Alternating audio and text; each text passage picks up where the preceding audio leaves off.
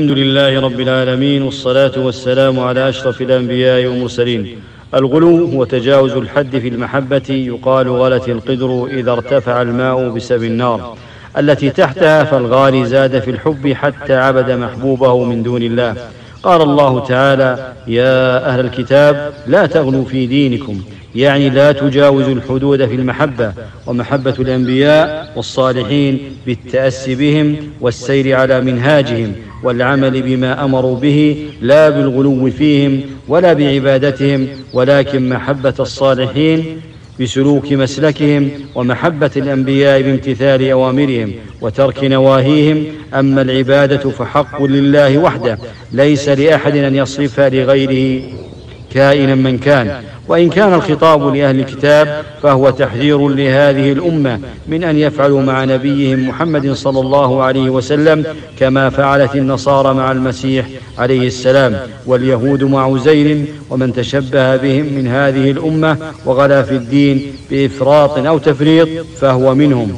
والله سبحانه نهى اليهود والنصارى عن مجاوزة الحد مع الصالحين، وعن رفع المخلوق فوق منزلته التي أنزلها الله إياها.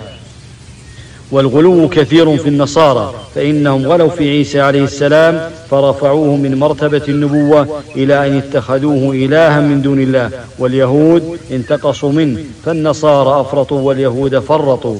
ويقول عليه الصلاة والسلام: لا تطروني كما أطرت النصارى ابن مريم، إنما أنا عبد فقولوا عبد الله ورسوله، رواه البخاري.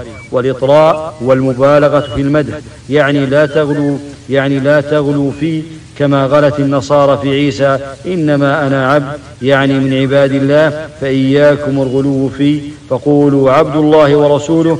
حذر أمته من وقوع الغلو فيه كما وقع في من قبله من اليهود والنصارى. ويقول عليه الصلاة والسلام: وإياكم والغلو في الدين، فإنما أهلك من كان قبلكم الغلو في الدين، رواه النسائي وصححه الألباني.